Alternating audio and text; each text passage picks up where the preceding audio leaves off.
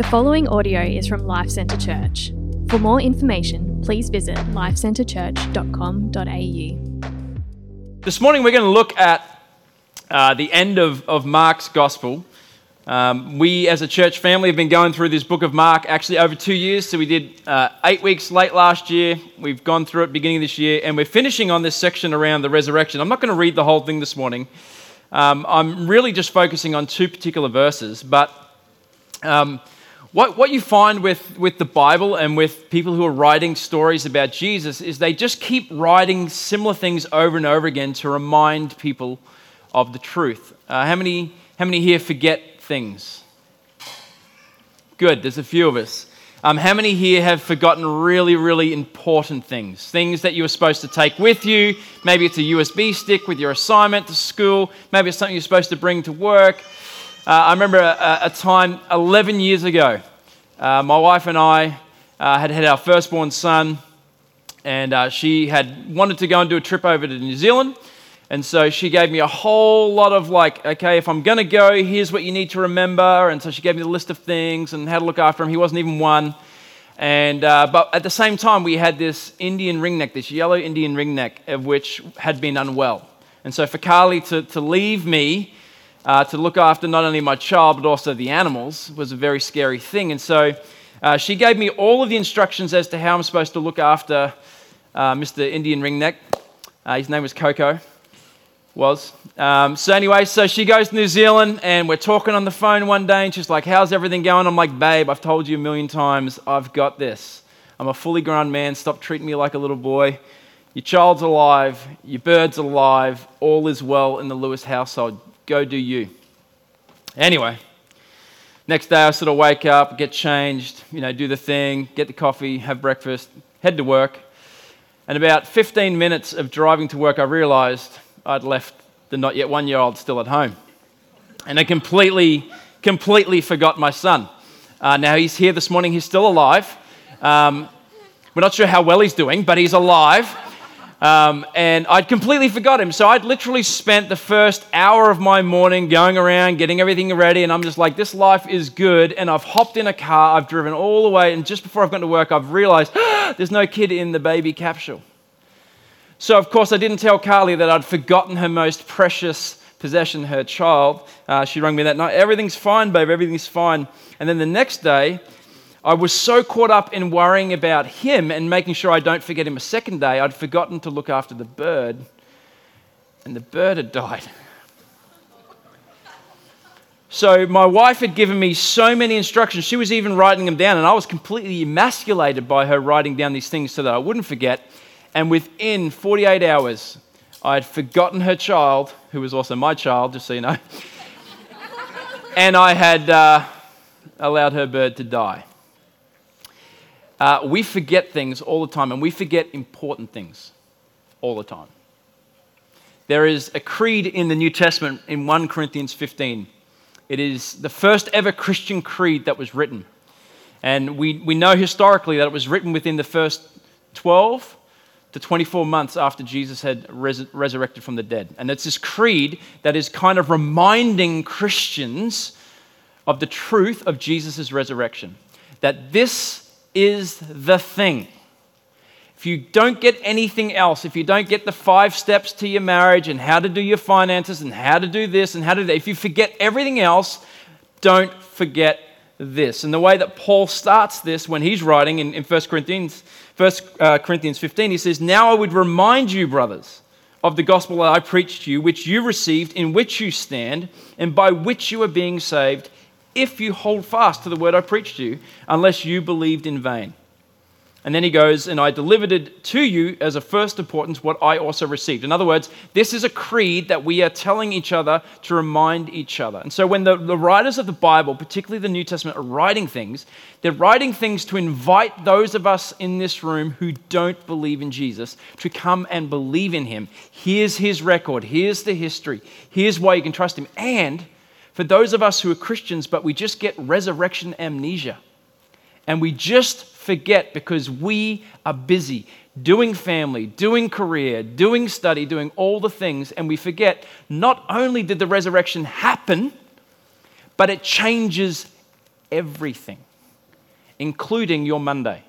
Not just Easter, Resurrection Sunday, but it changes absolutely everything, and it gives us a living hope. So I'm going to give you 4 things from just 2 verses in Mark chapter 16 about why we can have hope in the resurrection. Number 1 is that the resurrection is always, in every account, it's grounded in historical reality.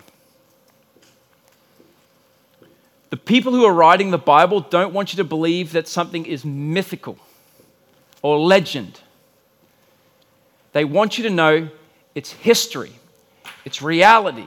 This actually happened. In fact, at the end of that creed in 1 Corinthians, Paul says, if Jesus did not rise from the dead, that anyone who believes in him is a fool. What a waste of time, what a waste of energy. Do you know that over this weekend there will be just under 3 billion people, 3 billion, who will set aside their Sunday weekend and do either a Good Friday and a Sunday, or just the one, like kind of what we're doing. 3 billion people are going to go to church and say they believe in this. Why? Because we believe it's actually grounded in history. So what the authors say is that Christians are not different simply because they live by faith, because everybody lives by faith. Everybody is putting their hope and their trust in someone or something to fix their world, to give them meaning, to give them purpose, to give them significance. Everybody is living by faith. The Bible writers, the people who are writing the New Testament history, want to say that the difference between Christians and non-Christians is not that we live by faith, but that we live by faith in something different. In someone different. Someone that really died in history and really rose again. So this is what Mark says in chapter 16, verse 6. He says, do not be alarmed. You seek Jesus of Nazareth who was crucified. Don't be alarmed. You seek Jesus of Nazareth who was crucified. This is a person. This is a real Jesus, and he comes from Nazareth, and you know him, and you all saw him. For those of you who've been with us for a while, there are literally hundreds of thousands of people in Jerusalem who have seen him be crucified. They know he's been crucified. They've mocked him. They've seen him. He's been in the middle of their entire city, up on a hill, so everybody knows that's Jesus of Nazareth. This is a real human person. When I was exploring faith, one of the things that I struggle with is, how do I know that the Bible is true? How do I know? And one of the things that has helped and greatly been an encouragement to me is that the Bible is eyewitness accounts. It is people who constantly say, we saw, we touched, we heard, we were with him. So the book of Luke starts off like this. Inasmuch as many have undertaken to compile a narrative of the things that have been accomplished among us, just as those who from the beginning were eyewitnesses and ministers of the word have delivered them to us, it seemed good to me also, having followed all things closely. We know from Luke he literally interviewed at least 500 eyewitnesses. All things closely for some time past, to write an orderly account for you, most excellent Theophilus. He's writing to a wealthy person, a wealthy family in Rome to say, I've gone to Jerusalem, I've gone to Israel, I've interviewed all of these people, and now I've compiled the narrative of which they all say happened. And then he says in verse 4 that you may have certainty concerning the things that you have been taught. Now it's important for us to know that to say that you saw Jesus meant that you were possibly going to die like Jesus. The Romans actually in the first century make it illegal to be a follower of Jesus and to claim that Jesus is Lord, because that is treason. And so for all of these eyewitnesses, they're not just saying it because it's cool. They're not just saying because it's trending on Twitter and Facebook and all the social media outlets and like, yeah, hashtag Jesus is alive, that's cool. They're saying it at the risk of their own lives. And so the reason they say it is because they believe it to be true.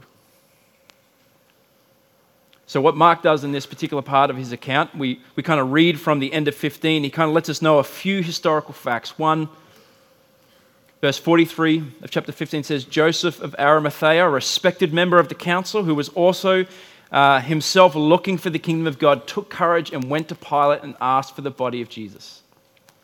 This is the idea that in Jewish first century culture, most people who die were poor. So they do not have enough money to have a cave to afford a burial cave for their family.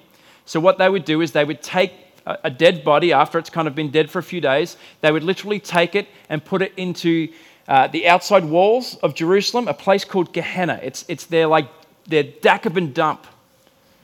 That's essentially what it is. All the dump goes there, and because a poor person cannot afford to be cremated or buried or whatever, what they did was they actually put them in the dump and they set it on fire.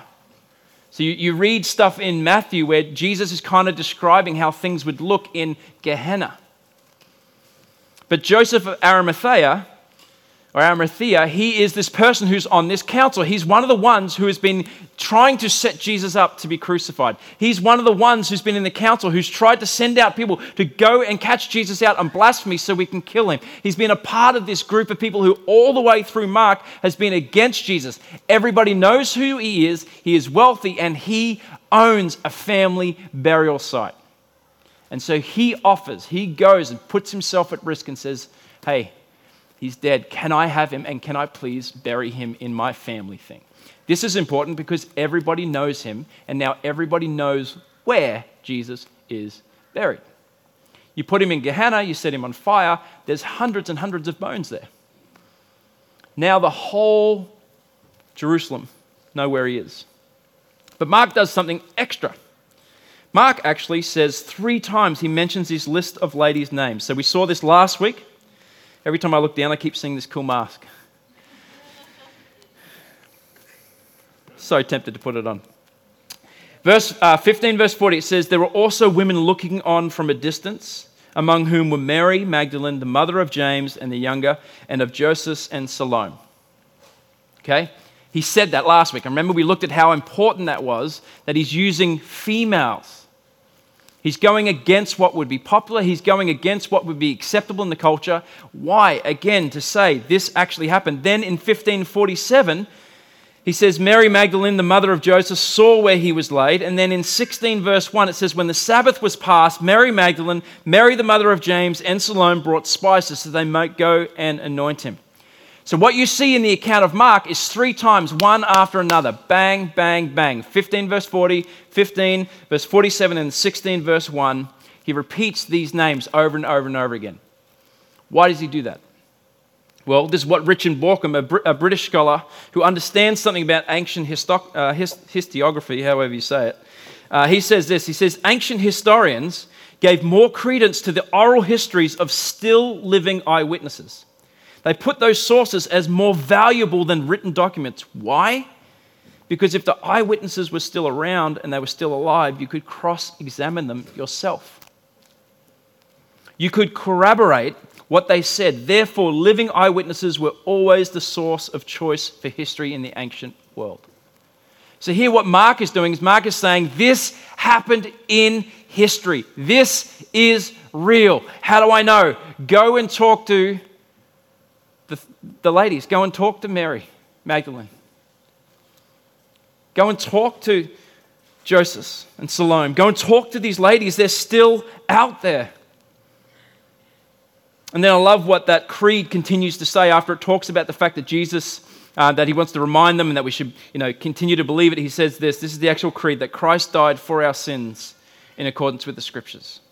That he was buried, that he was raised on the 3rd day in accordance with the Scriptures. And that he appeared to Cephas, then to the 12, then he appeared to more than 500 brothers at one time, most of whom are still alive, though some have fallen asleep or died. In other words, historians say there are at least close to 1,000 people who spent time with Jesus after he rose again. So Mark says, Jesus of Nazareth, who was crucified, is no longer crucified. It's historical, it's reality. You can have hope. This is true. And this group goes from 120 to 500 to 3,000 to within a couple of years we're at 30,000. Within 20 years we're at 100,000, and we are starting to turn the Roman Empire upside down. So much so that they have to start persecuting Christians because they're going crazy. Why? Because people come to believe that this Jesus really rose. Number 2 is that the resurrection is not only grounded in history, but it also removes our fears. Notice that the angel says, do not be alarmed, right? So these people, these ladies come, they see the tomb, they go into the tomb, and he's not there. And they're like, uh-oh. What happened to Jesus? Who's taken his body? Where have they moved him? Have the Romans got him? Have the Jews got him? What has happened? What is their initial reaction? It's one of fear. You're like, what are we going to do now? Where is he? We don't have him. And he says, you seek Jesus of Nazareth who was crucified. Here's why you should not fear. He has not been taken. He has not been moved location. He has risen from the dead. He's not here, he's alive. Do you realize, if you are a Christian, that every time you experience fear, the antidote to that fear is this day in history? Jesus rose again from the grave. Do not fear. Don't be afraid. The resurrection changes everything. If Jesus really was crucified as he predicted he would be and rose from the dead 3 days later as he predicted he would be, then everything else Jesus said and taught must be true. There are some things in this book that I struggle with, but I always land on the fact that if some dude can say, I'm going to be killed in this way by these people, and he can't force a Roman Empire to do it in this way, if he can fulfill over 200 and something prophecies from the Old Testament in literally 1 week's worth of time, and then he can raise himself from the dead as he said he would, then whatever that dude says, I'm going with him. I'm rolling with that guy. You can have all of the stuff, you can have all of your reasons, you can have all of your hiccups and all those things, but I'm just going to go with that guy. Because it seems to be, to me, that if someone can raise themselves from the dead, they're probably different. So the angel says, don't be afraid. And they're like, oh, okay, sure. Here's why. Jesus is alive. So for those of you in the room that are Christians, and maybe those of you who are not Christians in the room, can I just say this to you? Every time you worry about COVID and the implications, you've forgotten about the resurrection and its implications for your life. See, if Jesus can take care of death and provide an eternal family for you to belong to and to secure your entire life for not the next 20 years or 30 years or 40 years, but the next billion years, you can trust him with your bills. You can trust him with your marriage.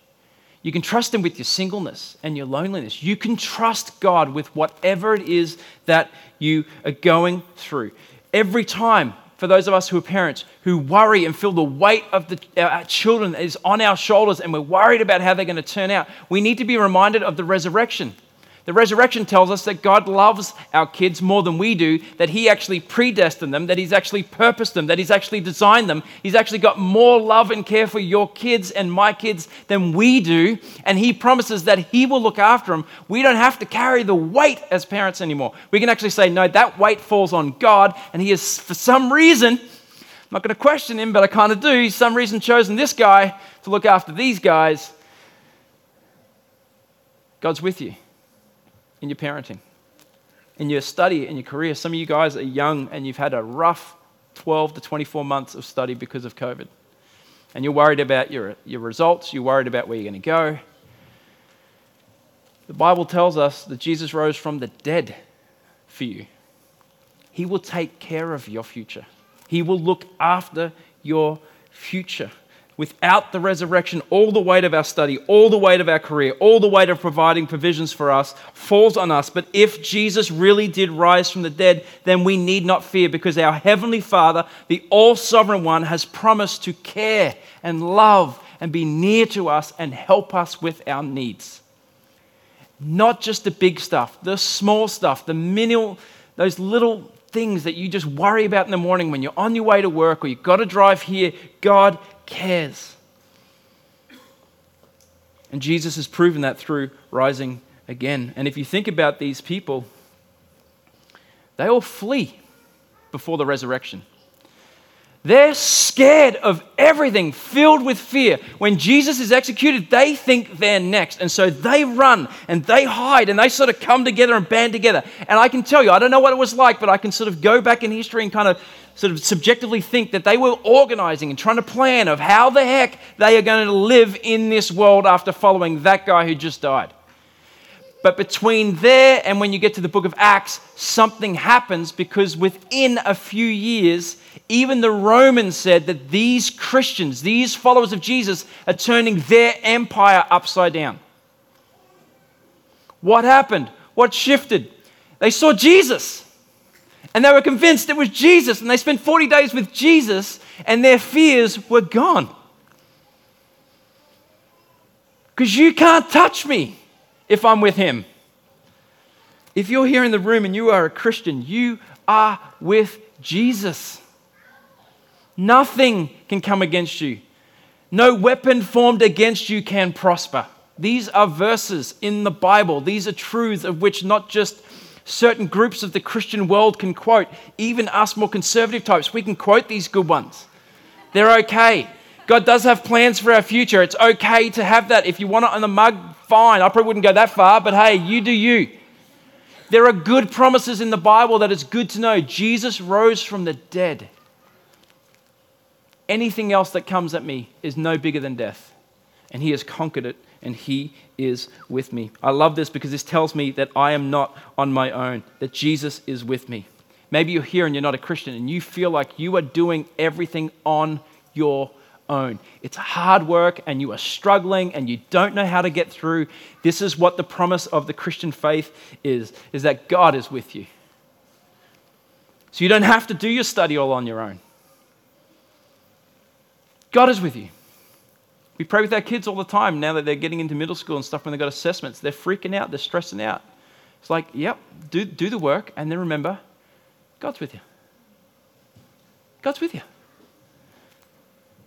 You don't have to do your relationships on your own. God's with you. You don't have to do your career on your own. You don't have to cut corners. You have to do things to try and get ahead. God's with you.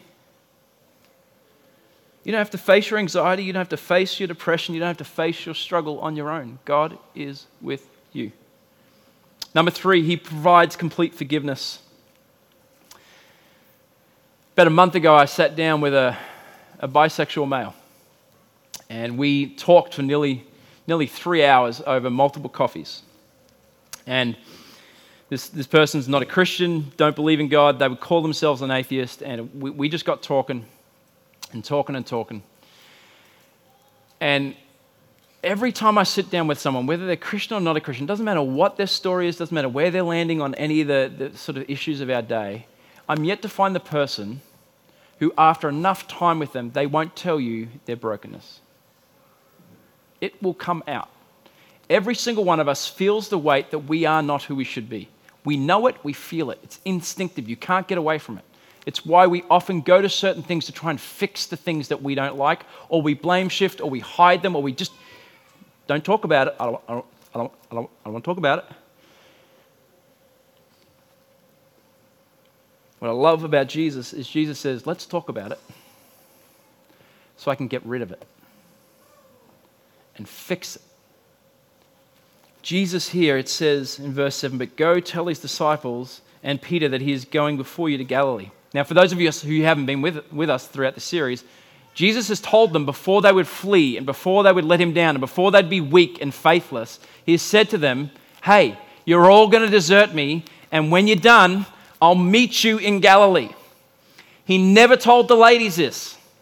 The ladies go and meet this angel, and this angel says to them, hey, listen, Jesus is alive. He's risen now. I've got a special message for you. I want you to go and tell the boys who are hiding, the boys who are afraid, the boys who feel like they have let their Savior and their Messiah down, who cannot handle their brokenness and their fracturedness.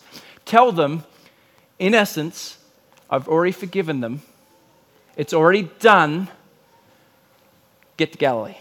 I'll be there waiting for you. Jesus isn't waiting for them to get to Galilee. He says, tell them that I will see them there. He is going before you to Galilee. I love this. This is Jesus saying, I'm not waiting for you to get to me. I'm not waiting for you to fix yourself up and to sort of get cleaned up and stop making messes. I'm telling you, I've done that because I died and I rose. So let's go.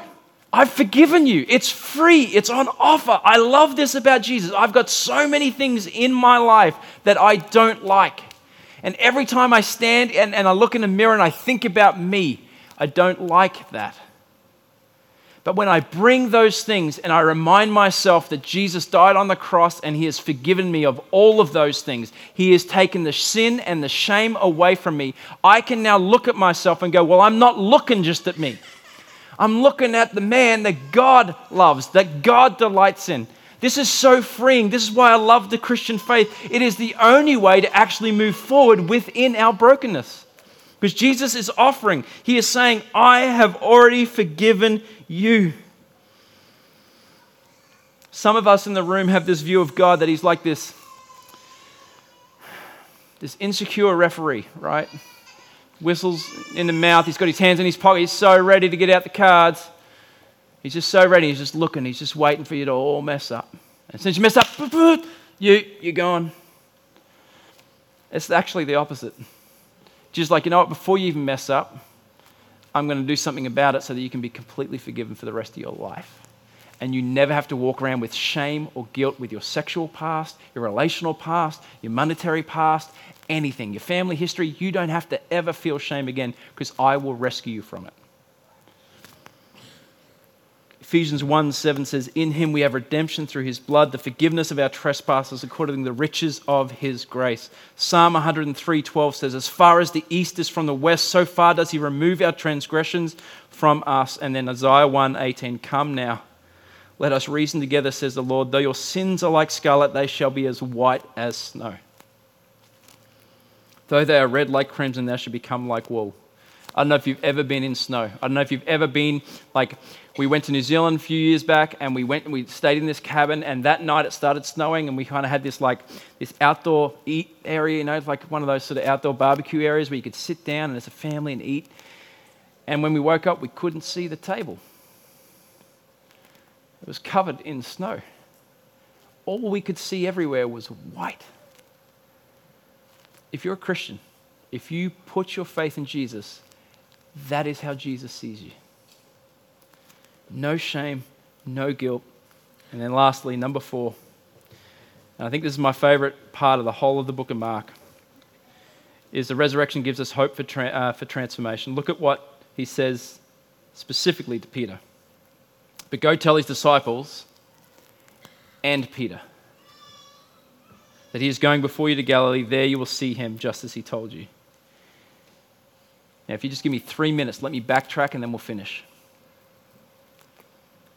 24 hours ago, they were sitting around a meal, eating the Last Supper, it's known as. And Jesus has been walking them through the fact that he is going to die and that he's going to rise again to new life. And he kind of changes this ritual, this ancient ritual that the Jewish people have been doing for thousands of years.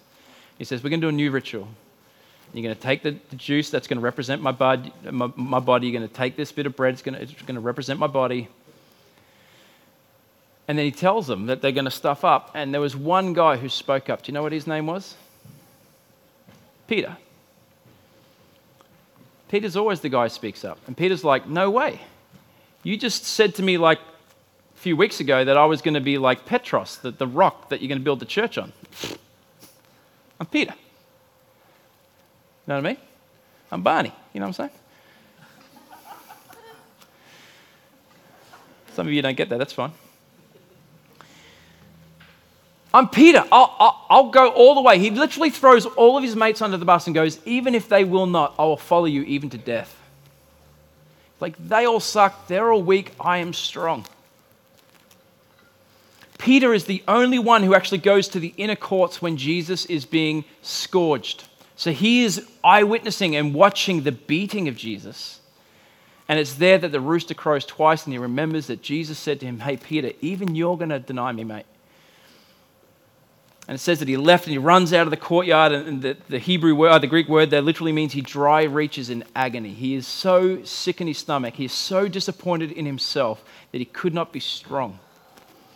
You see, if all these ladies do is come back and go, he said all the disciples meet him in Galilee, Peter could say this, yeah, you guys go. He'll probably take you back. You can't take me.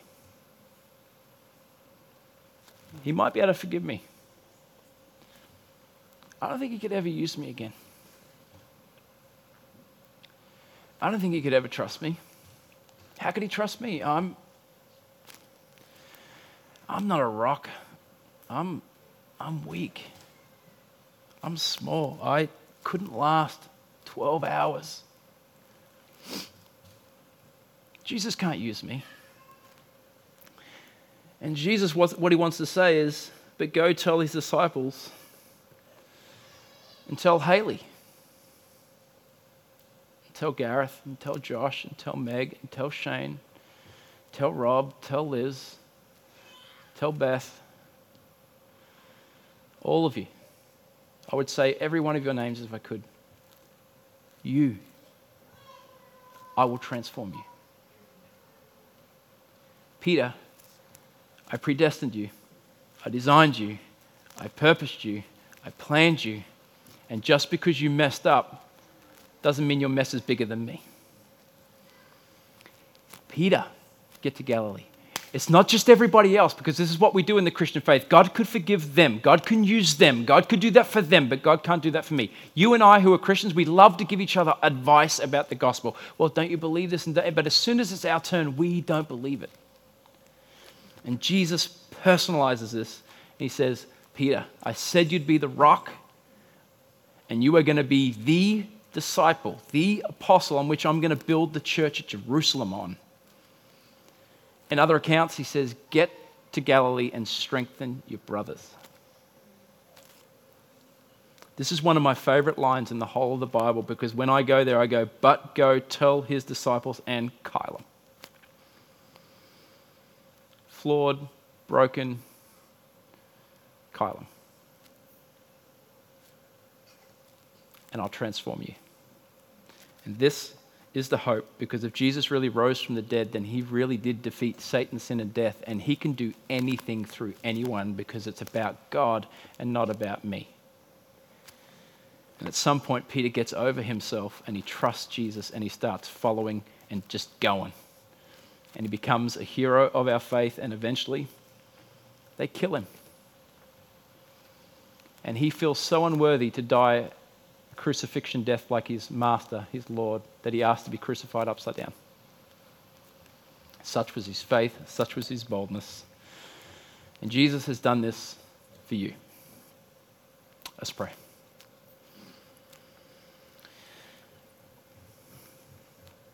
God, thank you that all through the Bible we see these incredible men and women. And God, we are so tempted to look at them and either aspire to be like them or to feel like we could never measure up to them. God, and in many ways, both of those are wrong. Yes, in some sense, we should see their faithfulness later on in the things they do for you and want to be like that. 100% we should do that. But we shouldn't do that in an absent-mindedness of the resurrection and your Spirit empowering and transforming those people to be that way. That everyone apart from you is faithless. Everyone apart from you has no hope of being healed and whole and transformed and forgiven, to have marriages restored and friendships restored. God, we don't have any hope of doing any of those things on our own. So every time we see someone in the Bible who is doing something amazing, it is supposed to point us back to you. And we're supposed to say, if you can do that with them, you can do something for me. And God, we're not supposed to look at them and feel insignificant and feel like we can't do it, because it's not them, it is you. And you choose what you do with your people. And so God, I pray today that we would leave here filled in our souls with hope that you really died in human history, that this is a historical reality.